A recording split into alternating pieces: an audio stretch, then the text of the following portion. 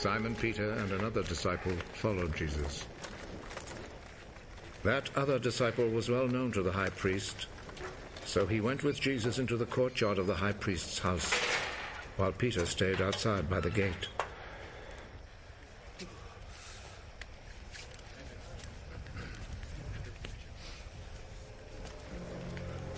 Then the other disciple went back out, spoke to the girl at the gate, and brought Peter inside. Aren't you also one of the disciples of that man? No. I'm not. It was cold, so the servants and guards had built a charcoal fire and were standing around it warming themselves. So Peter went over and stood with them, warming himself. The high priest questioned Jesus about his disciples and about his teaching. Jesus answered, I have always spoken publicly to everyone. All my teaching was done in the synagogues and in the temple where all the people come together. I have never said anything in secret. Why then do you question me? Question the people who heard me. Ask them what I told them. They know what I said. How dare you talk like that to the high priest?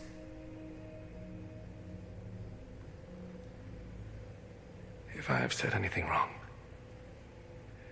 tell everyone here what it was. But if I am right in what I have said, why do you hit me? Then Annas sent him, still tied up, to Caiaphas, the high priest. Peter was still standing there, keeping himself warm. So the others said to him, Aren't you also one of the disciples of that man? No, I am not. But Peter denied it. One of the high priest's slaves, a relative of the man whose ear Peter had cut off, spoke up. Didn't I see you with him in the garden? No. And at once, a rooster crowed. You know what it felt like? Felt like dad strength.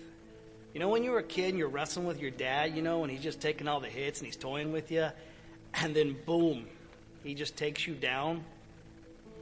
Jesus setting me straight that day. That felt a lot like that. Okay, I know. Hindsight is 20/20, but at that time and at that moment, I just couldn't figure out what he was talking about, you know? I mean, why did he have to suffer? Why did he have to die? No. Not on my watch. This wasn't going to happen. No, sir. It just wasn't like he was thinking straight, you know? I kept thinking maybe he's dehydrated. Maybe he's hungry. The man never got enough to eat, if you ask me. So he stops me, he looks me in the eyes because he has those eyes, and you know what he said to me? Get behind me, Satan.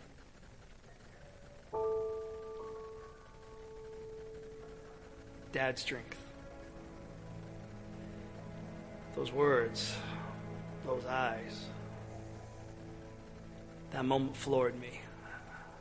He floored me. But I mean, seriously, get behind me, Satan. All right, I admit I have some flaws, you know, but Satan, I mean, that stung a bit, you know what I'm saying? I mean, I just didn't get it. I just didn't see the whole picture, which won't be the last time that'll happen, mind you. You see, I wanted him to use that dad strength on the world, you know? I mean,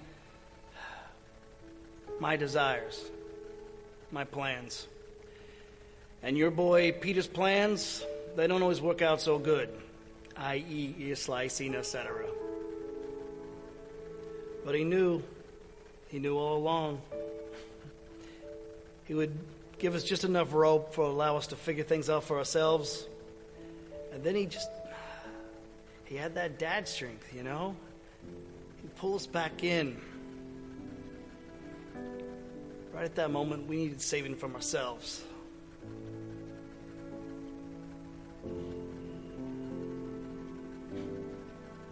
That was his plan all along. Saving us from ourselves.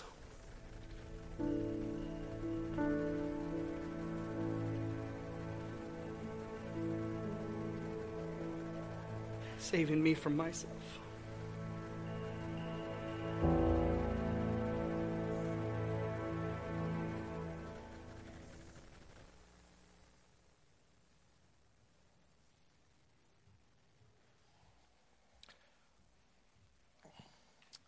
Well, good morning, everybody. Always good to see you. Always good to greet you. Glad you're here this morning. And we're in John 18. The passage that was dramatized for us this morning is John 18. We've got a time change next week, just to remind you in advance. We spring forward 1 hour. You'll know that we've been making our way to Easter. And Easter's not all that far away. We're in a season that's called Lent. Began with Ash Wednesday about a week and a half ago. And it's now a 6-week journey to the cross, to the resurrection. And I'm actually pleased that our study is coordinating very well as we come to Easter time. We're right into the time of the Passion, time of the crucifixion and the resurrection. And so we're slowing the pace now. We're slowing the pace. No longer a chapter a Sunday, but we will move from theme to theme, arriving at John chapter 20 on Easter Sunday. My mother used to talk about her mother, my grandmother, and how she guided her children. There were 6 children in their family. They had larger families years ago. And my grandmother, as I recall her, it seems to me, because I knew her as an elderly grandma, an elderly lady, she seemed very soft and very tender and very mild. But my mom tells me that that wasn't the full story when she was in her prime. She was in control of her kids. And apparently she had a look and a gesture. She didn't need to use any words, Mom said, but Grandma would give you the look. And she would lift that finger, and it wiggled a little bit. And you knew it was time to step into line. Amazing the power of a look and the power of an index finger. My sense is that moms must practice that look because they get pretty good at it. I don't know. Do you moms, do you go into the bathroom and close the door and try to get the look? Because you seem to have that down. Probably better than dads. I could never get the look. The kids always thought I was joking or teasing, but they never said, Dad's got the look. At least I never heard them say that. But moms, they seem to get it down. And kids, when Mom comes around the corner and she's got the look, well, everybody falls into line. Anybody know what I'm talking about? Yeah. Well, the passage that's in front of us will bring us to the look that did Peter in. He was devastated by the look, but we'll come to that. 3 decades ago, a man by the name of David Augsburger wrote a book that most of us, students who went to seminary at least, had to read somewhere along our training. It was called Caring Enough to Confront. And Augsburger coined a phrase that has lasted all these years, and it's called carefronting. Not confronting, but carefronting. It's a way of communicating with others that helps people to overcome their hurdles and their failures and their mistakes in such a way that preserves them and restores them and helps them get back onto the journey of life without feeling like they can never soar again, like they're done, like they're finished, like they failed so utterly that life is not worth the living. The very best carefronting comes early in life. You know this. Between a parent and a child. How essential is carefronting in the growing up years of a young family? How unwise are parents who fail to carefront their children? Failure to confront or carefront at the front end of a journey becomes much more challenging as every year goes by. But how unwise to confront a child by being harsh and almost brutal, almost assaulting, so that a child is wounded so deeply that they have to fight inside of their spirit to gain their balance and to gain their dignity. So it's called carefronting. The Bible says, faithful are the wounds of a friend. Faithful are the wounds of a friend. Proverbs 27, verse 6.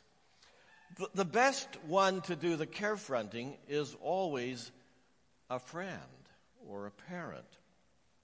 Because the reason for the confrontation grows out of a deep friendship. And even though there are some wounds, if I can say it, they're good wounds. They're good wounds. Faithful are the wounds of a friend. Same with our children. The tough work of carefronting is our hardest role as parents. But because we love our children, we take the time to guide them and correct them and to discipline them, even when we are not the most popular person in the world. Notice that? Oh, what a tough job. But we are their parents. Carefronting. Different than harsh confronting. Now, I want us to take a few moments this morning to observe the master carefronter himself and to see how he models how to preserve and how to care for his dear, dear friend and follower, Peter. Now, Peter didn't do too well in his final exam, did he? We saw it on the drama. While Peter was facing the greatest storm of his life, Peter scored a dismal D-, maybe F on his report card. The story is in John 18, and I hope if you got your Bible, smartphone, you'll turn, and I guess it's also on the insert as well. But if you only read that passage, and you might not catch the power of the passage. So I want us to back up and take the panoramic photo that includes John 18, but also includes some other passages. So there is a little insert this morning. If it's helpful to you, please use it. If not, it's good doodle paper. Number one, Peter's failure was not a blowout. It was a slow leak. His failure was not a blowout. It starts with a slow leak. Would you turn with me to Matthew chapter 16, verses 21 to 23? I think you know that Jesus was always aware of his mission and what that would look like. He was aware from the very beginning that his mission would take him to the cross. His disciples had trouble getting that message into their hearts, but Jesus knew from the very beginning why he had come, what his mission was. And so Matthew 16 says, "From then on, Jesus began to tell his disciples plainly that it was necessary for him to go to Jerusalem and that he would suffer many terrible things at the hands of the elders, the leading priests, and the teachers of the religious law. He would be killed, but on the third day he would be raised from the dead." Our friend, Peter, could not handle Jesus talking like that. And verse 22 says that Peter took Jesus aside. Now you can almost see the picture. He took Jesus aside. You can see him putting his hand around his neck and kind of, "Buddy, come on. Let me take you over here. We need to have a talk." And it indicates that Peter reprimanded Jesus. and said, no, you will never die. There's not a cross. There is no suffering. Let's not get that stuff in front of the rest of the guys. We're going to confuse everybody here. And Peter actually confronts Jesus. And you can almost see Jesus. He comes back at Peter, takes that hand off of his shoulder, wheels him around, and says, Peter, listen to me. Get away from me, Satan. You are a dangerous trap to me. You are seeing things merely from a human point of view, not from God's. Oh, my. What did Peter say to that? We have nothing. We have nothing. No response. But maybe the sound of the thud of his chin hitting his chest. Wow. Peter didn't get it. That he was actually spouting the words of the adversary. That's what the enemy would say. No cross, no suffering, no pain. That's not on the radar. Sometimes we don't hear what we're saying either. In an attempt to put the very best words forward, or even our best foot forward, we spin it. We spin it. And we say, oh, no, you're fine. That will never happen. Things are not going to look like that. Instead, we might sometimes say, I don't know. I don't know what's coming down the road. But Lord, whatever's coming down the road, we want to be with you. And we want to have your plan as foremost in front of our lives and our hearts. And we want to walk with you. And you just say that humbly. Why did Jesus confront Peter? Actually, Jesus gave us the reasons. They're wonderful here, and they're great clues for us when needing to confront someone else. One, he said, you're a dangerous trap to me. Or another translation says, you're a stumbling block. I mean, maybe somebody doesn't know they're a stumbling block. And you can help them if you do it in a way that it can be received. Secondly, Jesus said, you're looking at things from a human perspective, and you're not seeing it from God's perspective. We're looking at this thing from a selfish perspective when God says, I want you to look at it from my perspective. And maybe someone needs to carefront and say, you know, you got to get your perspective back. You got to get God's perspective in this thing. So, two appropriate times to carefront. One, when someone is a stumbling block. And two, when we're looking from a very human, very selfish perspective instead of looking from God's perspective. Okay, now would you join me in Luke's Gospel at chapter 22? Now, this is a little hard to even imagine. This is happening at the Last Supper. Now, you would think that as everything begins to wind down and the cross is looming, that there would be a strong sense of comradeship among the disciples. I mean, you're really being together. You're going into war. You got to be together. You got to be linked, shoulder to shoulder, well connected in these final days. Friends, do you know what was happening in their ranks? Verse 24. You'll never believe this. They were arguing among themselves. Now, what could they possibly be arguing? They're going into war. What could they be arguing about? Can you believe it? They were arguing about who was going to be the greatest. Which of us is going to rise to the top and be the president? And Jesus gives them a little insight that the way they're talking aligns more with the world than who they are called to be. And he goes through a little explanation here. He said, that's the way of the world. It's a world that has a pecking order. It's a world that has employers and employees. It's a world that has a chain of command. That's the system we're in. That's always been the system we're in. That always will be the system of the world. But then he says in verse 26, Jesus says, but among you it will be different. Among you it will be different. But let your eyes go down to verse 31. Simon, Simon, Satan has asked to sift you like wheat.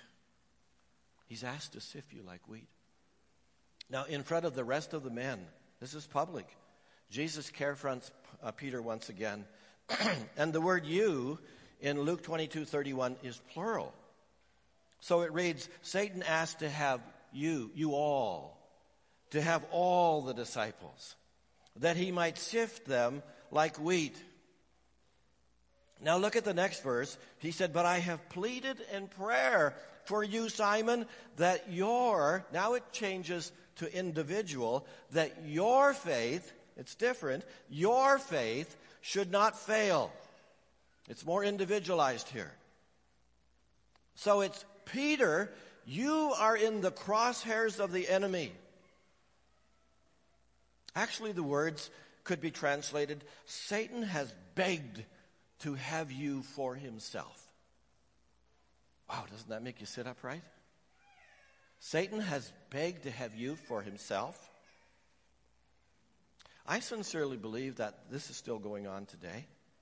I do. Satan would love to take some people out because he'd just like to get them out of the way.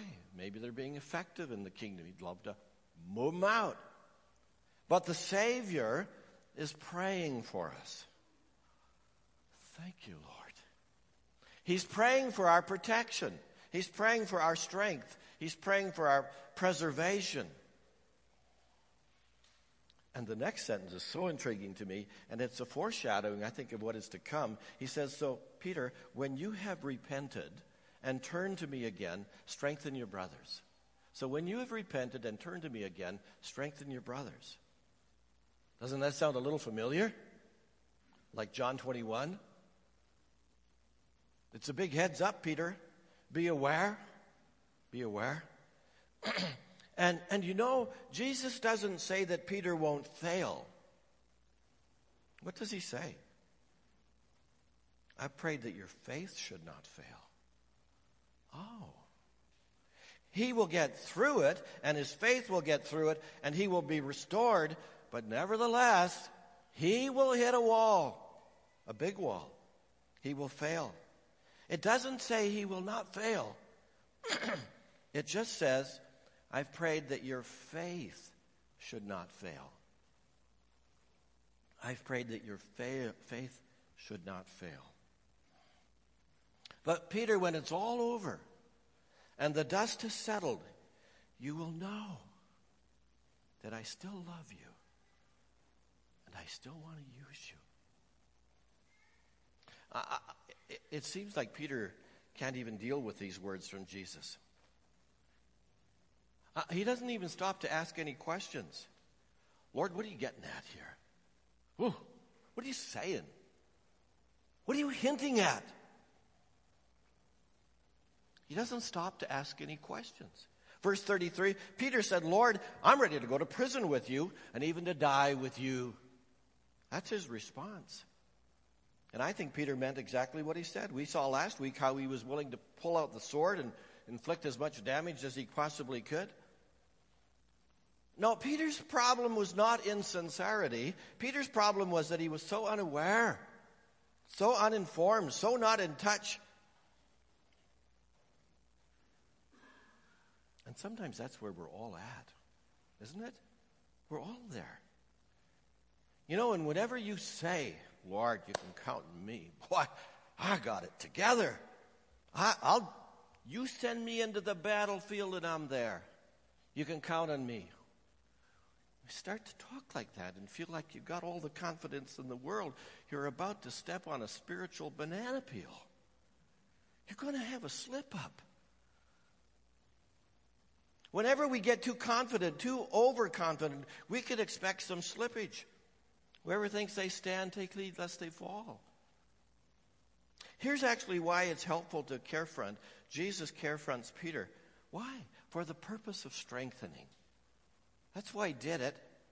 for the purpose of strengthening. Look at verse 34. Peter, let me tell you something. Before the rooster crows tomorrow morning, you will deny 3 times that you even know me. Jesus is trying to help Peter see his blind spots. He's trying to strengthen him in the areas of his vulnerability. When we're weak, the Lord tries to alert us. He's saying, pick up on this, pick up on this, pick up on this. I'm telling you something about what's coming down the road, so get ready. This is how vulnerable you are, Peter. Before the day's over, you'll have already denied me 3 times. Peter's failure was huge. He was prone to act in the flesh. He was prone to let pride govern his thinking. Overconfidence, pride. Howard Hendricks, professor, Dallas Seminary years ago. I think he's home with the Lord. Tells the story of a dear friend of his, a pastor, who ministered for 40 years with distinction and power. But he grew bitter. Something happened at the close of his ministry, and he got really bitter. And in fact, in his last message to his people, his very last message, he shot his mouth off in the flesh. It's like all this stuff had been accumulating, and here it was a chance to, and he let it go. And Hendricks said, I prayed with him on a number of occasions, and I have never seen hotter tears coursing down the cheeks of a human being as he said, I'd give everything if I could take that message back. If I could just take that back. That happens in a lot of settings. In marriage, with our children. Why in the world would I have lost it with my dad, with my mom, or my son? Why would I have said that to my son? Why did I say that to my daughter?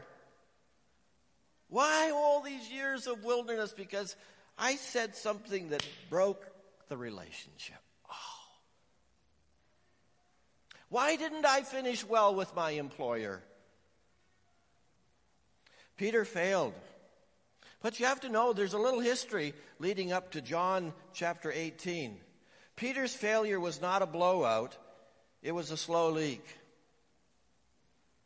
Secondly, Peter's failure was major, but not fatal. In fact, it was a journey to restoration and blessing. His failure was major, but not fatal. It was a journey. It was a journey that he was beginning to restoration and blessing. Now we move to John 18, and you're saying, what? We're just getting to the text. Oh no, this is going to be disastrous. Don't be frightened. We're going to be here just a short time, and I think I can button this up fairly quickly. Next week, Lord willing, we'll weave in and out of these verses in John 18 and talk about the trials that were held as Jesus comes before Annas and Caiaphas and Pilate. It's quite an ordeal, these trials. I've been trying to read about it this week, and oh, wow, how he gets moved from one to another, but that's next week. Let's drop in on the 15th verse. John 18, verse 15. Peter couldn't enter the high priest's courtyard after they led Jesus away to put him on trial. He had to stay outside the gate, but it was there that a woman spotted him and asked, you're not one of the man's disciples, are you? No, he said, I'm not. And that was the first denial. Where did that come from? Peter? Really? You said that? His greatest weakness is the same weakness that a lot of us have. His greatest weakness was the inability to recognize his greatest weakness. If only he could have seen. If only he could have listened when Jesus said, you're going to deny me 3 times, and he could have big flags go up. But he didn't hear. Jesus had warned him, but he couldn't hear it. Now drop down a few more verses until you come to verse 25. Meanwhile, as Simon Peter was standing by the fire warming himself, they asked him again, "You're not one of his disciples, are you?" He denied it again, saying, "No, I'm not." That was the second denial. If you and I read the story of Peter and we don't see ourselves in it, we're missing something extremely important. We're missing the whole point, in fact. I mean, if you can read the story of Peter and say, "That would never happen to me," well, then you missed it. The story is there to remind us that any of us, given the right circumstances, always runs the risk of responding like, "I never knew him. I didn't know him." This man has followed him for 3 years. Just being able to admit that there's a weakness in life can keep us from getting to that point where we succumb. Now, verse 26. But one of the household slaves of the high priest, a relative of the man whose ear Peter had cut off. Now, have you ever noticed this before, this particular verse? I'm sure I've read this before. I'm sure I've got to have read this before. But when I actually came to look at it this time round, I had either completely forgotten or it never ever registered that he is being confronted here by one of the relatives of Malchus. The Malchus family is upset. "Didn't I see you out there in the olive grove with Jesus?" Isn't that interesting that someone in the Malchus family spotted Peter? "You cut off the ear of my cousin. I'm going to blow your cover. You're one of the disciples." Again, Peter denied it, and immediately a rooster crowed. Peter wasn't ready for all of this. Jesus was telling him, warning him, preparing him, but there was something, overconfidence, pride, unawareness that caught him, and 3 times he denied the Lord. Oh, I'm not accusing, because these verses are not just for Peter. They're for us. And there are a ton of examples in the scripture that fit right into the same scenario.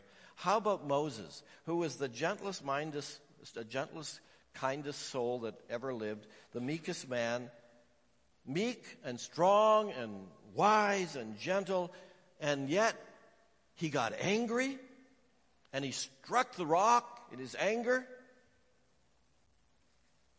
And to think it could never happen to me?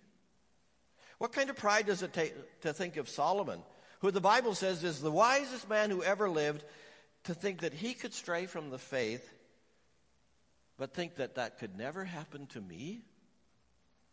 What kind of pride does it take to think of Abraham, the father of faith, that he could doubt God's word, but I never will? Or that Noah, who is the example of endurance, 120 years of endurance, remember? And then after the endurance, when he reached the pinnacle of his success, found himself drunk and shamed. What kind of pride does it take to say that that'll never happen to you or never happen to me, that at the pinnacle of our success,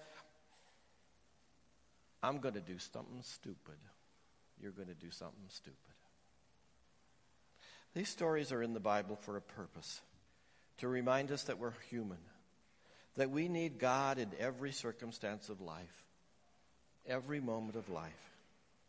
The healthy thing to say is, without God, any of these things could be devastating to us. We need you, Lord. We need to hear you and respond to you and listen to you. My brother did a detour in life from the Lord for 25 years. And he actually came back to the Lord not too long after my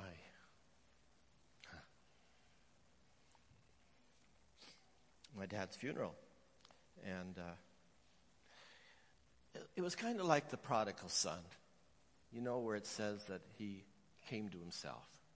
It's kind of like that's how it happened, that he came to himself. Like he caught on. Like I've been duped. And the enemy has done a number on me. And then in humility and in brokenness, he made his way back to the Savior. And he was restored. It was pretty awesome.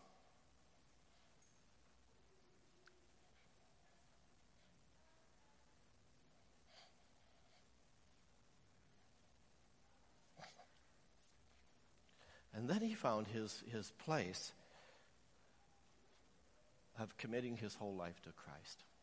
It's kind of like, okay, and now what? And now, Lord, you have everything. So these truths are here to remind me that I'm human and I need Christ. And when I recognize my weakness, guess what happens? Well, then I turn to him at the moment of weakness. And instead of denying him, I follow him. Instead of turning from him, I trust him. And that's the great thing about these stories in the gospel. Now, about that look, my grandma's look, the look of a mom in charge. But have you ever stopped to read about the look of Jesus? And it takes us back again to the Gospel of Luke, the same story back in Luke 22:61. It's after the third denial by Peter. There were 3 distinct denials. And Peter said, "Man, I don't know what you're talking about." And immediately while he was speaking, the rooster crowed. At that moment, verse 61, the Lord turned and looked at Peter. Suddenly the Lord's words flashed through Peter's mind. "Before the rooster crows tomorrow morning, you will deny 3 times that you even know me." And Peter left the courtyard weeping bitterly. Oh. Jesus didn't say a word. He just looked. And Peter said to himself, "What have I done? What have I done? He's on the way to the cross. Look at what he's carrying. He's got the weight of the world on him, and now he's got me acting this way in the midst of the big mission that he's got. Oh, and I'm denying him 3 times, and he's on the way to the cross. What have I done?" Peter's failure was major, but not fatal. The look of Jesus was not, "You're done. You're done. You're out. You're finished." I wonder, I can't even give you the look that Jesus must have looked at Peter. I don't know what that really looked like. Do you get it? Perhaps a sadness? How did he look? But hopeful? But still hopeful? Still a future? Healing? It was quite a look. And remember those words that Jesus said to him beforehand? "So when you have repented and turned to me again, strengthen your brothers." And many of you already have got your minds turned towards John 21. Pastor Norm's going to preach on this text in a few weeks. It's the restoration of Peter after the resurrection. Remember where Jesus asked Simon Peter, Simon, son of John, "Do you love me more than these?" And Simon, son of John, "Do you love me?" And a third time, "Simon, son of John, do you love me?"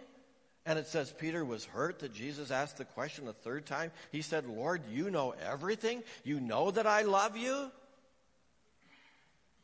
Yeah, Jesus said, "Then feed my sheep. Then feed my sheep."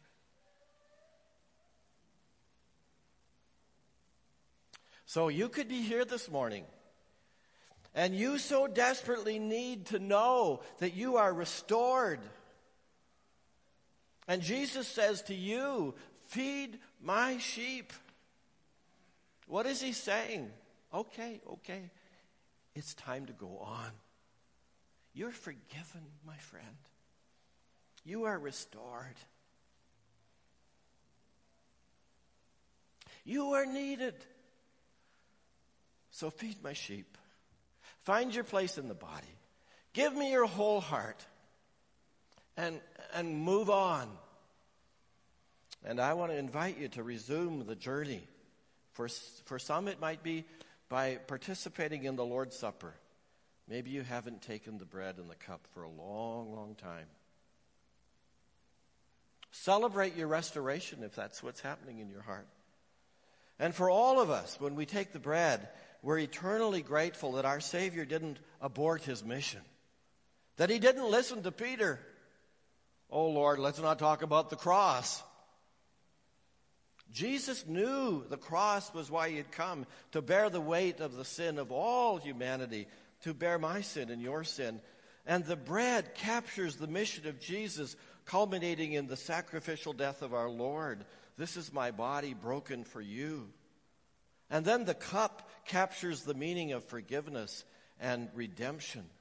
The blood always symbolizes the covering of sin, the removal of sin through the giving of blood. In the Old Testament, it was through an animal that was offered on an altar. In the New Testament, it's our Lord offering his life on an altar, on the cross for us. And this is what heals us. This is what restores us. We find wholeness and mercy and grace in Christ and in his surrender of his life on our behalf. So take these elements this morning. Take them to your lips. Take them to your hearts. Take them to your minds. And remember what he's done for us. Take a moment to express your gratitude privately. And then recommit your heart for the journey ahead. And if you're not at a place where you can say, he is my Savior, he is my Lord, then feel quite comfortable to allow the elements to pass. May this be a contemplative moment to consider who Christ is and what he has done. So, amen, Lord.